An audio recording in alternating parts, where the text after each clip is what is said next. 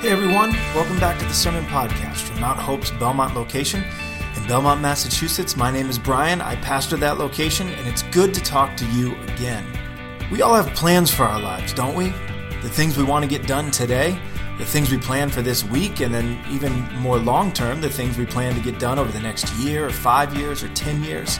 We all have plans, and planning is a good thing. But in the passage we're about to look at today, James reminds us that if we call ourselves followers of Jesus Christ, there's a very specific way we should plan. It's an important reminder for those of us who are looking to follow God's will for our lives. So I hope you enjoy this, and I hope you listen closely, because I believe that God has something He would like to say to you. As we get into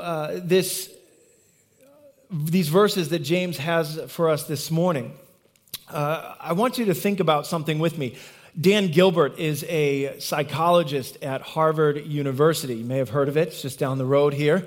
And Dan Gilbert wrote a number of books. One of the books that he wrote is called Stumbling on Happiness. And at the very beginning of that book, he starts with what he calls the sentence. And the sentence that he speaks about begins like this. And he asks the readers of the book, and sometimes when he speaks, he asks the audience to fill in the blank for themselves. He starts and he begins with these words. He said, "The human is the only animal that, ... How would you finish that sentence? He asks the question, what defines our humanity is the way that he asks it. The human is the only animal that, and then he says, fill in the blank.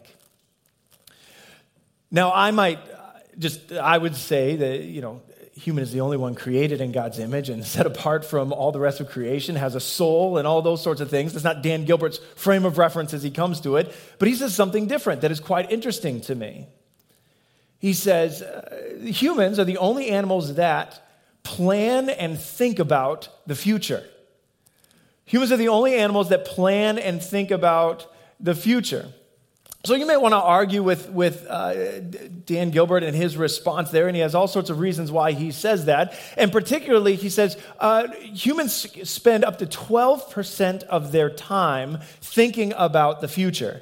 That's 1 hour, about 1 hour for every 8 hours that we live is spent thinking about what's to come and what's going to happen. And he argues that more than any other species that would be found on the earth, we think about the future more than anyone else. And he actually goes as far to say that for him, that's what defines our humanity, is the fact that we are forward-thinking and forward-planning. And so I want you to think for a moment, how much time do you think spend thinking about the future? How often are you thinking about what's coming up in the next 5 minutes, or what's coming up in the next day, or what's coming up in the next year or 5 years or 10 years? We're encouraged to have those sorts of plans, aren't we? Some of you, not many of you, but a few of you might actually be tempted over the next few minutes as I'm talking to start thinking about what's coming next. What am I going to eat? What am I going to do the rest of today? And once we start reflecting, I think we'll find we actually spend a decent amount of time, don't we? Thinking about what's to come and looking through our calendars and planning everything out. I thought I was a planner. I don't know if you describe yourself as a planner. I thought I was a planner. I would have always said that I was a planner until I got married. And then I realized that my wife is an unbelievable planner. And we would, especially early on in our marriage, we would have conversations and she would say to me something like, so what's your plan today? And I'll say, well, I'm going to go to work, and then I'm going to be at work, and then I'm going to come home, and then I'm going to do things at home, and then eventually I'll go to bed. And she would say something to me like, okay, but what is your plan for the day? And in my mind, I would say, well, that is the plan. That is the plan. But for her, it needs to be more detailed. We have to find a balance in that. For you, are you a planner, or where do you fall on that spectrum? We all think about the future, right? But where do you fall on the spectrum? Do you need every single minute planned out, or do you make more broad plans? Either way, God has something to say to you this morning about how we go about making plans. We're going to read these verses in James, and there's just 4 verses. It's a fairly short passage. And I think the temptation is to hear these verses and say to ourselves, James says he's against planning. Basically, James is telling us to delete the calendar app off of our devices.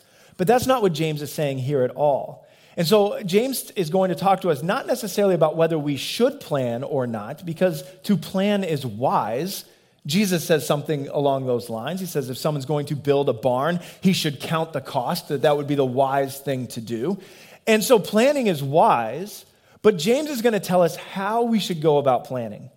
How should you go about filling out that calendar? How should you go about writing your 5-year plan for your career? How should you go about planning for the days of retirement? James is going to talk to us this morning about that. And here's what he says. You take a look at the text. I'm going to read through these verses. We're in James chapter 4, verse 13 through 17, and then we'll come back and look at them in a little bit more detail. Come now, James says, you who say, today or tomorrow, we will go into such and such a town and spend a year there and trade and make a profit. Yet you do not know what tomorrow will bring. What is your life? For you are a mist that appears for a little time and then vanishes. Instead, you ought to say, if the Lord wills, we will live and do this or that. As it is, you boast in your arrogance, and all such boasting is evil. So whoever knows the right thing to do and fails to do it, for him it is sin. James is talking about a very specific group of people here. He's talking about the people the merchants, perhaps, the business people who are planning their way they are going to make money. Hey, tomorrow or the next day we'll go to this and this such place and we will make money here. We'll trade there, we'll sell there, and we'll make money. I think on a broader scale, what James is going to say to these specific people can apply to all of us, whether we're talking about making plans to go and make money, or whether we're talking about plans for our family, or we're talking about how we're going to schedule out the activities of our day. The thing that James tells them matters, I think, to all of us. And this is what James says. He says, you, in your planning, are being very presumptuous. You're being quite presumptuous in the way that you plan. And James tells them that they're being presumptuous for 2 reasons. He's saying you're making these plans, but you're forgetting something as you make your plans. And what you're forgetting is 2 things. First, you're forgetting that you have very limited knowledge. So you're making these plans for tomorrow or the next day or the next year, and you have very limited knowledge. In fact, he says it there in verse 14. He says to the people, yet you do not know what tomorrow will bring. You're making all these plans, but you don't know what tomorrow will bring. And James reminds us that the reality is, even though we plan like we know how life is going to turn out, certainly I do this, and you do it as well. We plan like we know how tomorrow is going to go. James reminds us, you actually don't know what tomorrow might bring. In the next couple of months, this is going to happen. We're going to turn on the television or open up our app, and the meteorologists are going to say to us, tomorrow, there is going to be so much snow, you won't be able to work, you won't be able to go to school, everyone should panic and go to the grocery store right now, buy all the milk and eggs and bread you can get a hold of, and head home and just batten down the hatches and stay there for a while. And we're all going to believe them, and we're going to make plans to work from home. We're going to cancel school the night before, and we will all get up and we'll look out the window, and what will we see? We will see a lot of rain, right? That's going to happen at some point. And with all the technology that we have, we still don't even know necessarily what the weather is going to be tomorrow. Now, we've gotten much better at guessing as to what the weather is going to be. But the truth is, there are times that we're still wrong about something as simple as the weather, aren't we? And so the bigger things of life, we don't know those either.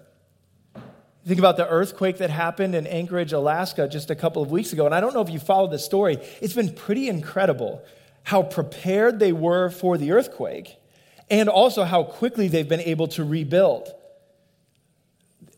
Everyone was ready in Anchorage for an earthquake to happen. There's a lot of seismic activity in that area. But the truth is, no one knew when it was going to happen. No one knew the day that it was going to occur. And the same thing with the wildfires in California, right? Saw the stories this week of people going back to their lots and having nothing left. My guess is the plans that were being made 3 weeks ago look very different today. It's a very sad thing, to be sure, but reminds us that we're actually not sure what tomorrow might bring. We've all had the experience of getting a phone call that in a moment changes everything we were planning to do. And James reminds us, you can go about making your calendar all you want, but you're actually being quite presumptuous because your knowledge is very limited.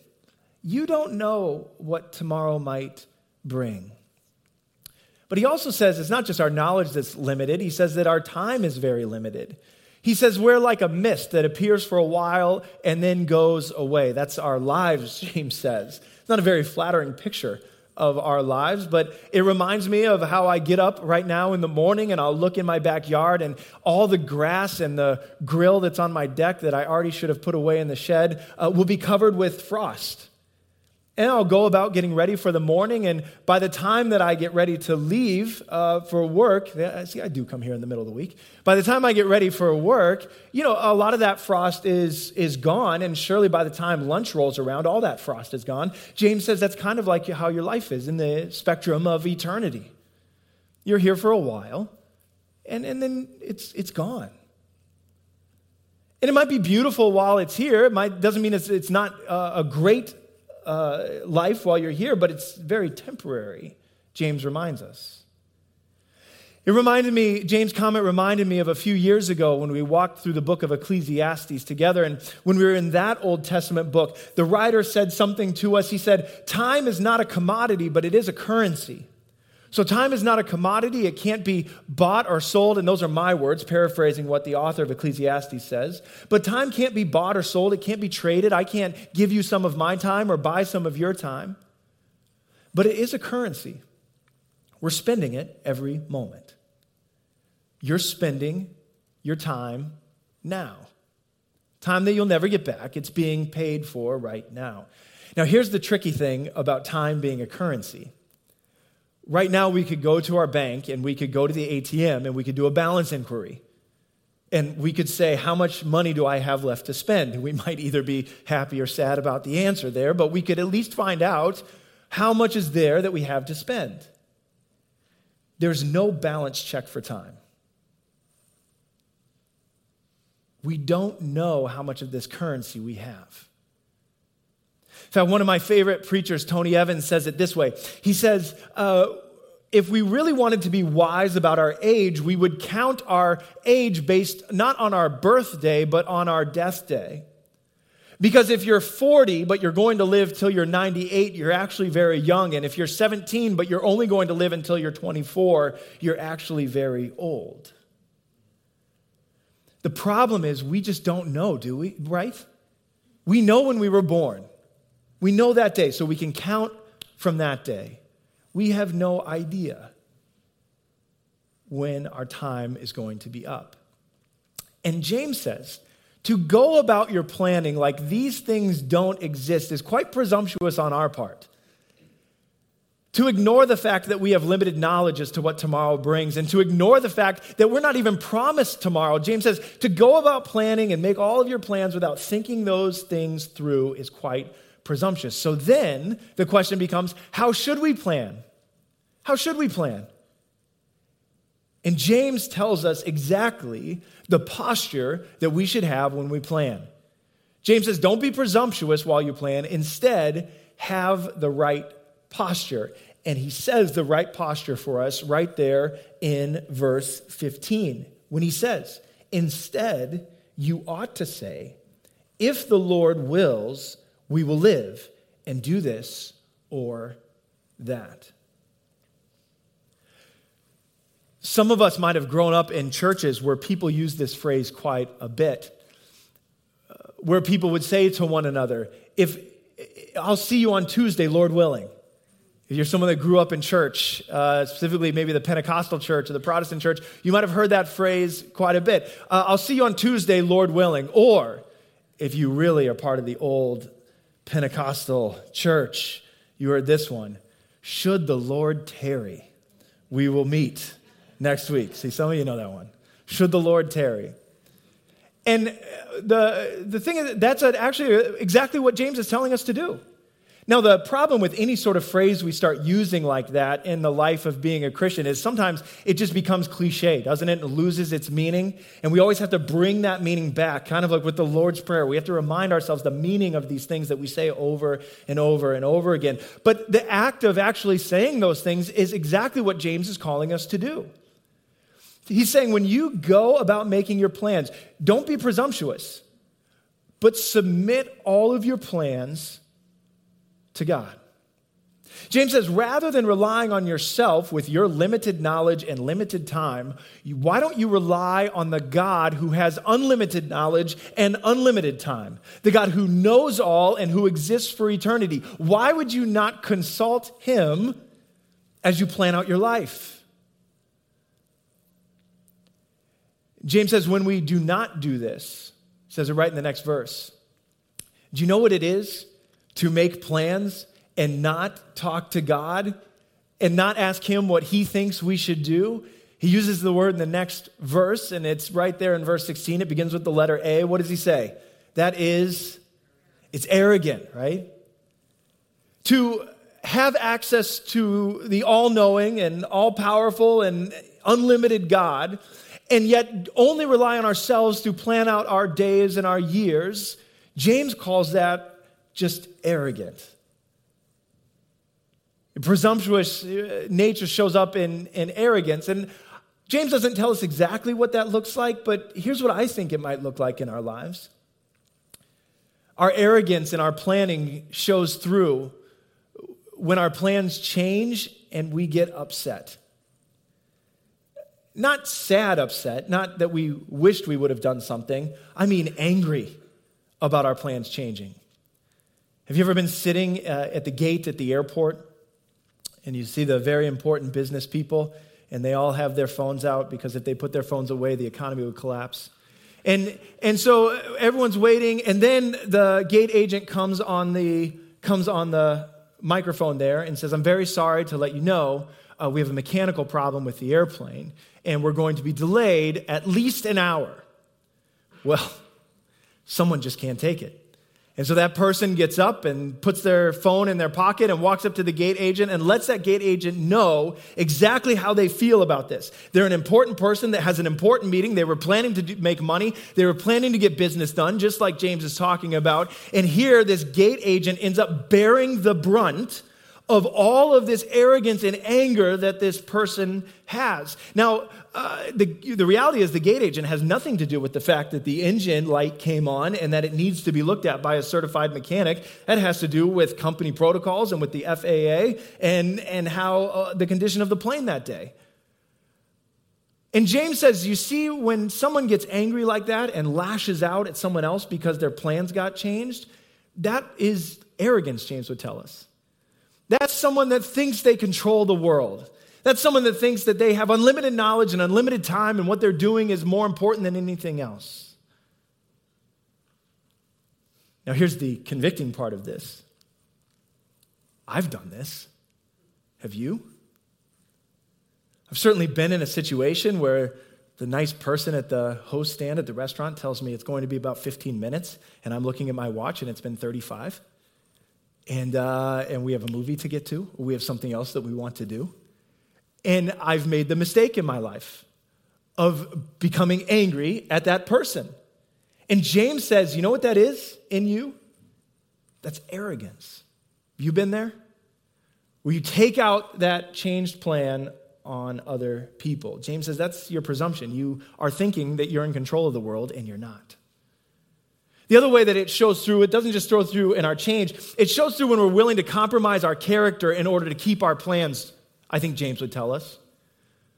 So we want to get business deal done, or we want to get something done, or we want to have something happen, and so we'll do something we wouldn't normally do in order to make that plan take place. We'll drive faster than we know that we should be driving. We'll endanger ourselves and other people on the road. We'll follow through that with a light just turned red, and we're close enough to the car in front of us that we can follow through that intersection and maybe not get caught. We'll pull that move just so our plans stay on time. We'll do things that we wouldn't normally do so that our plans don't have to change. Last year, the New York Times ran a story about the University of Kentucky where two students were preparing for their statistics final. And they were worried that they were not going to do well on the final. And if they didn't do well on the final, it would greatly affect their plans to graduate when they wanted to graduate. So they came up with a plan, whereas one of them would crawl through the air ducts in the building and drop into their professor's office and would unlock the door for the other student who would come in, and together they would find the answers to the final exam. Well, what happened was they didn't realize that professor would be working late that evening. And so they got to the office, and the professor had stepped out to get something to eat, had left his door unlocked, which would have been great knowledge for them to have before they started climbing through air ducts. One student climbed through the air duct, got into the office, opened up the door for the other student. He came in. The professor, Dr. Kane, came back to his office and turned the handle, and the door was locked. And he had not locked the door, and he knew that. And he heard some rustling in the office. And he knocked on the door and he said, "I don't know who's in there, but you have 2 seconds and I'm calling the police." And the door flung open and these two students in his statistics class came running out. And all their plans to graduate did not come to fruition that year because of the actions that they took. And I think James would say, whenever you compromise your character in order to fulfill some arbitrary plan that you've made, it's arrogance. The other way that this shows in our life is not just how we act when plans change or if we compromise our character, but the other way I think this shows up in our lives is when we delay doing the things we know we should do. So we know that God is telling us to do something. We know that God is telling us to change something. Could be as simple as to start praying or reading His Word on a regular basis. It could be as big as changing our vocation or going into missions or whatever God might call us to do. It could be something where you know that God is calling you to serve and follow Him and you've never fully done it because you have things you want to do first. John Mellencamp last year in an interview said this. He said, most of my friends tell me they want a quick death. He said, I need my death to be slow. I need a lot of time on the hospital bed to fix everything that I've done wrong. And in that quote, what he's saying is, I'm going to delay. I'm going to assume that I have this time to right all the wrongs that I've done in my life. And so I will delay doing those until I feel like the time is right. And James would look at us and he would say, that's arrogance. If God is asking you to do something, if you feel like you should do something, do it now, James would say, because you are arrogantly assuming that you know how much time you have left and how it's all going to happen. In fact, James closes these verses with this verse in verse 17. He says, so whoever knows the right thing to do and fails to do it, for him it is sin. And James is saying the right thing for you to do is stop presuming you own the world and control it, and rather submit yourself to the will of God. And as you make your plans, James would say to us, you should pray and say to God, God, what is it that you would have me do? How do you want me to spend my day? Where would you have me put my time?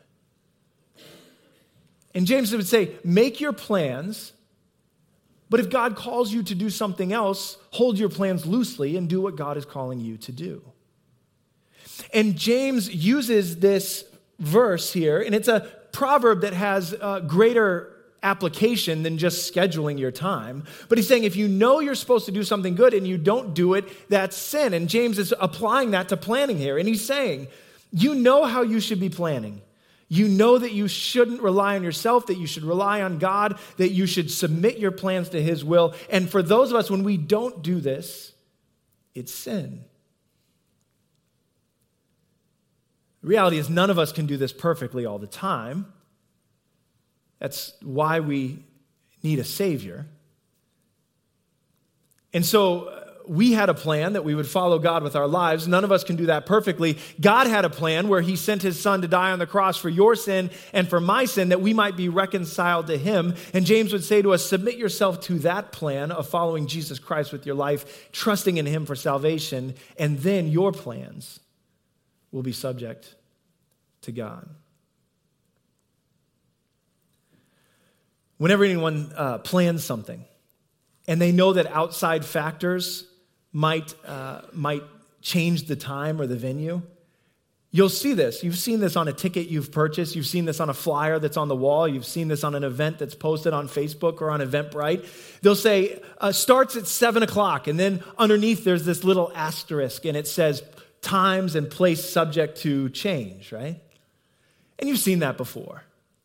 What James is saying to you and to me this morning is that every time we plan, every time we write something down, there should be a little asterisk underneath it. And it should say something like, plans subject to God. This is the plan that I feel like God would have for me today, but if God chooses to change it, if God wants me to do something different, then I will change it and do what God wants me to do. And I won't delay, but I'll do it right now. St. Augustine said this. He said, love God and do what you will. The idea being that if you love God and put him first in your life, then what you end up doing in your life will be exactly what he wants you to do. I think for most of us as Christians, we do what we will while we say we love God. So Augustine says to us, love God and do what you will. We practically live out doing what we want and then asking God to bless it and make it work. And I wonder how many of us have made major life decisions where we're going to live, what we're going to do, whom we're going to date, whom we're going to marry. And we make those decisions and then we come to God and we say, God, will you bless this? Will you make it work? God, I'm going to start a business. I need you to make it work. But we very rarely go before God and say, God, do you want me to start the business? God, is this the person that you have for me to date? Is this the person that you have for me to marry? Is this how you want me to spend my time? Is this the career you're calling me to? See, all of our plans should be subject to God. Anything else is living in arrogance, James says. So let me ask you this. Right now, today, where are your plans stopping you from doing what God wants you to do? Where are your plans hindering God's work in your life? And would you today take those and submit them to Him? I'm going to invite our worship team to come forward as we close. And as they do, I'd like for you just for a moment to bow your head and close your eyes and to think with me about this. When is the last time that you went to God and said, God, you are in control of the way I spend my days. You are in control of the way I spend my time. God, what do you want me to do? When's the last time you listened to God's voice and said, God, what is it that you have for my life?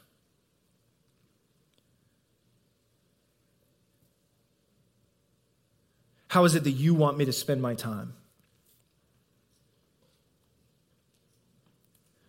Maybe you just need to come before the Lord this morning and ask for forgiveness, because James pointed out where we sin when it comes to our planning, and you need to come before the Lord this morning and just and say to Him, God, I'm sorry because I make my plans and I stick to them, and I know that sometimes you call me to do things, but I delay doing those things because I have my plans, and when my plans change, I get angry, and I know that's not what you have for me. And maybe you just need to come before the Lord this morning and repent of those things and receive the grace and forgiveness that is yours in Christ Jesus.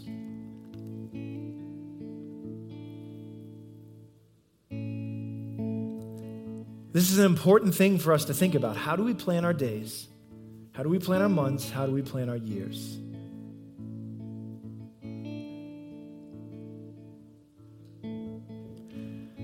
Maybe as you're here this morning, there's something that is happening in your life, something that is coming up that's either changing the way you plan. Maybe you've gotten that diagnosis in your family or from somewhere, and it's just shifting everything you thought was going to happen. Or maybe you're having to move, or maybe jobs are changing, or maybe there's just a certain unrest with you while you're trying to plan for things. Our elders, Bill and Karen Sullivan, are going to be in the back. And maybe as we pray, as we sing this closing song, you'd want someone to pray with you. Bill and Karen will be in the back. You could go and pray with them. Pray together that God would lead you and guide you, that your plans would be subject to Him. So God, we pray that you'll help us to do what you're calling us to do today. Not just to make plans and forget that we don't know what tomorrow brings and that our time is limited, but to fully trust and submit ourselves to you. That our lives might be used for something much greater than anything that we could plan. But for your honor and for your glory. Pray it in Jesus' name. Amen. Hey, thanks again for listening to the podcast from Mount Hope's Belmont location.